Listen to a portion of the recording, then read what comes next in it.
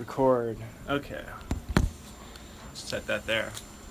Okay, so You got a whole bunch of questions, huh? yeah, I just wrote down just the bottom part here. Don't worry about it. Oh, Yeah. that's not the whole list. Yeah, no. So how long have you been president of Mamba?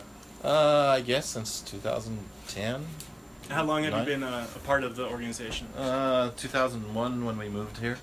Where'd you guys move from? I got my PhD at the University of Utah, so Okay. that's where we were before we moved here. Okay, and so you just answered that. And what's the organization's main goals?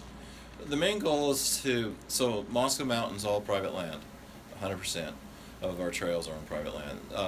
The UI Force owns a little bit.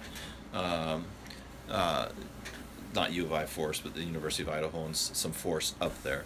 The state has a little, very small, 2 little small lots, but the rest is all private owned. So, working with landowners to keep their trust, gain their trust, keep, and then working with different parts of the community to understand the land use up there and expected use and rules, and to build a system of trails that's a lot of fun, and you're not a gerbil just on one little cage. So we've slowly expanded. The Mamba started in about 1994, and we've expanded to about 70 miles of single track. Some of it's on old logging roads, so it's not single track, but those logging roads grow in pretty fast.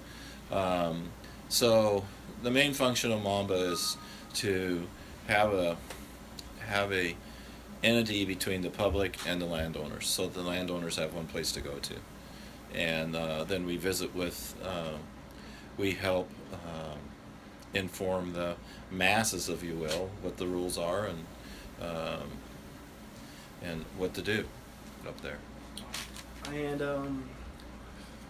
so you kind of just touched on this. How does the organization achieve your goals that you just talked about? So we know who the landowners are. I mean, you could go, it's all public knowledge. You could go down to the courthouse and get a plot map and who owns what plot. And, so then we call them up and talk about what we're doing and get permission or not to expand our trail system, and talk to them about what ways we can help mitigate the issues that they're having with the public. And so we have a ton of different types of signs that we can put up in different places to help. 99% of the public will, if they see a sign, they'll obey it.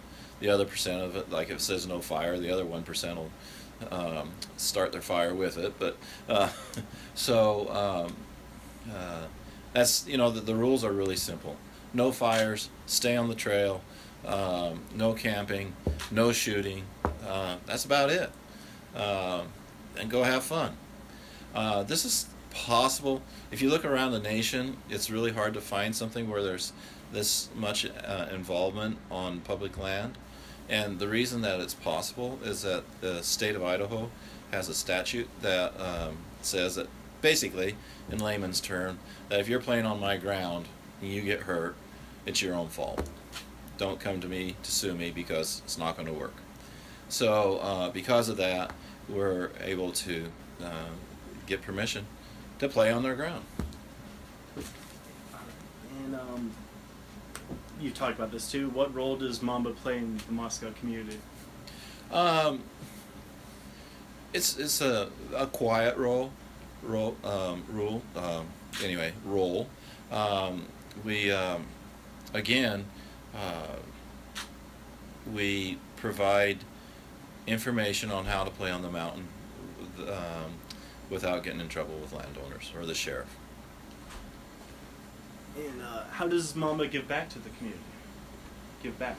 Well, if it wasn't for us, you wouldn't have 70 miles up there to run, play, and walk and bike on. Simple. Nature takes it back pretty fast. And so are there any big events the organization is looking forward to this summer? So basically, the only events we have are trail build days. You got a bunch of independent-minded people that are all busy with their lives and families, and getting people together for a potluck or something like that is next to impossible. So our big events are the build days, where the maintenance is such that you could pretty much maintain your trails. 2 or 3 people can maintain the trails pretty well. Like there's this year there's probably an average of 2 trees per mile, so that's 140 trees you got to cut out every year. And there's places where the hill will slough a little bit, so you need to go and put the tread, and so there's a few of us that go and do that. But mainly the gatherings are trail build days. We're thinking about, now that we have a bunch of brew pubs in town, that they have these days where a certain percentage of the profit goes to an organization that sponsors the pub for that day or whatever. It's supposed to be the other way around, but that's really what you're doing.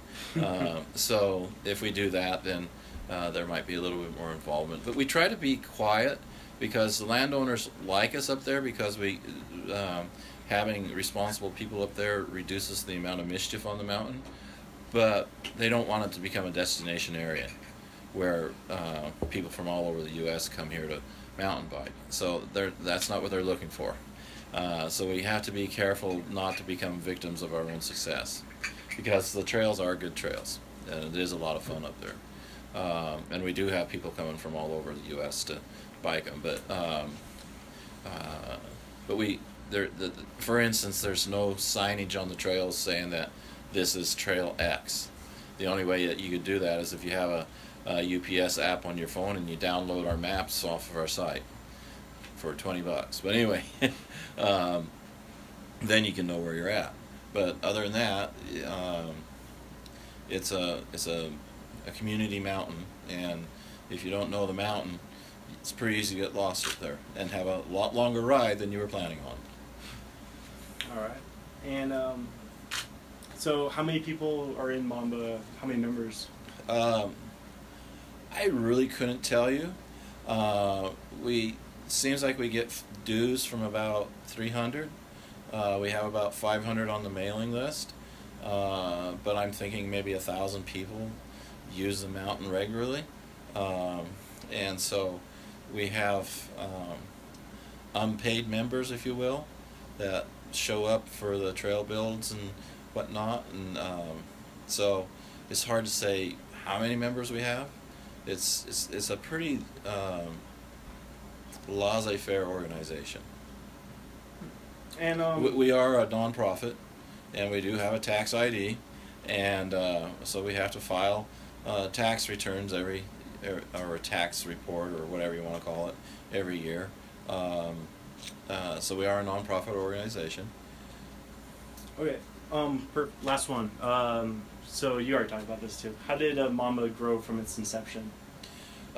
So it's just mountain biking started to get popular in the late 80s, early 90s. So some of the people that were quite athletic and liked riding bikes started it, and it's just kind of growing. It's just word of mouth. The bike shops are involved. They know about it, so people buy a bike, and so they come and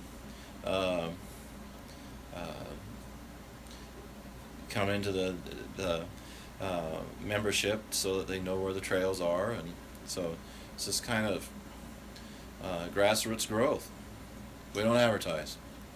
We do have a Facebook, and we do have a web page, but other than that, we're not pushing for growth. We're not pushing for expansion. We're pushing for expansion of the mountain as far as miles on the mountain, because even 70 miles kind of becomes to feel like a bit in a gerbil in a cage, but on a wheel.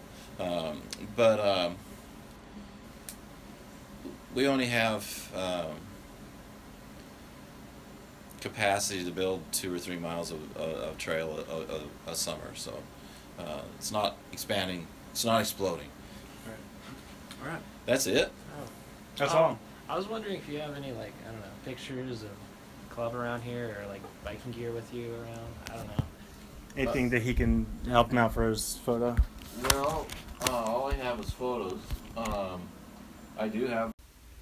Hey, yeah, hope you enjoyed my little talk with Scott Metlin from Mamba, the Moscow Area Mountain Biking Association. Man, my memory is mountain biking. It's been a long time since I mountain biked. I'm trying to remember. We may have done it when we were in Hawaii. I'm sure we've done it a couple times in Montana. Maybe in Colorado? I haven't been mountain biking too many times. Honestly, it's kind of intimidating for me, kind of scary. Like, I'm more of a path, like a trail biker. We got a nice Burt Gilman trail back in Bothell, back home in Bothell, Washington. But so that's a great bike trail. It goes from Seattle all the way to Redmond, passes right through Bothell. Bothell's a midway point of it, actually. And yeah, that's kind of my more my speed, I would say. I do remember we had this bike jump in our neighborhood that one of my best friends growing up, Mitchell Vido, and we'd always ride our bikes through there's like a big forest area, and it had a hill dipping down, and then there was a big jump that we would go off, and you go in between two trees and go off this jump with your bike. And yeah, Mitchell was definitely way better at extreme sports than me. Like, I probably fell about half the time, but I mean, I still did it. It was still fun, just trying to keep up with him. And then we went on to form the infamous Zebra Scooter Gang, which I told y'all about in an early episode of A Star Is Born. But yeah, so check out bikemoscow.org and the Mamba Association there. Black Mamba, Kobe. I bet it's probably Kobe Bryant's favorite mountain biking association, I'd say. And thank you for getting my books on Amazon, and thank you for sharing the podcast with people, as always. And I hope you have a great day. I love you.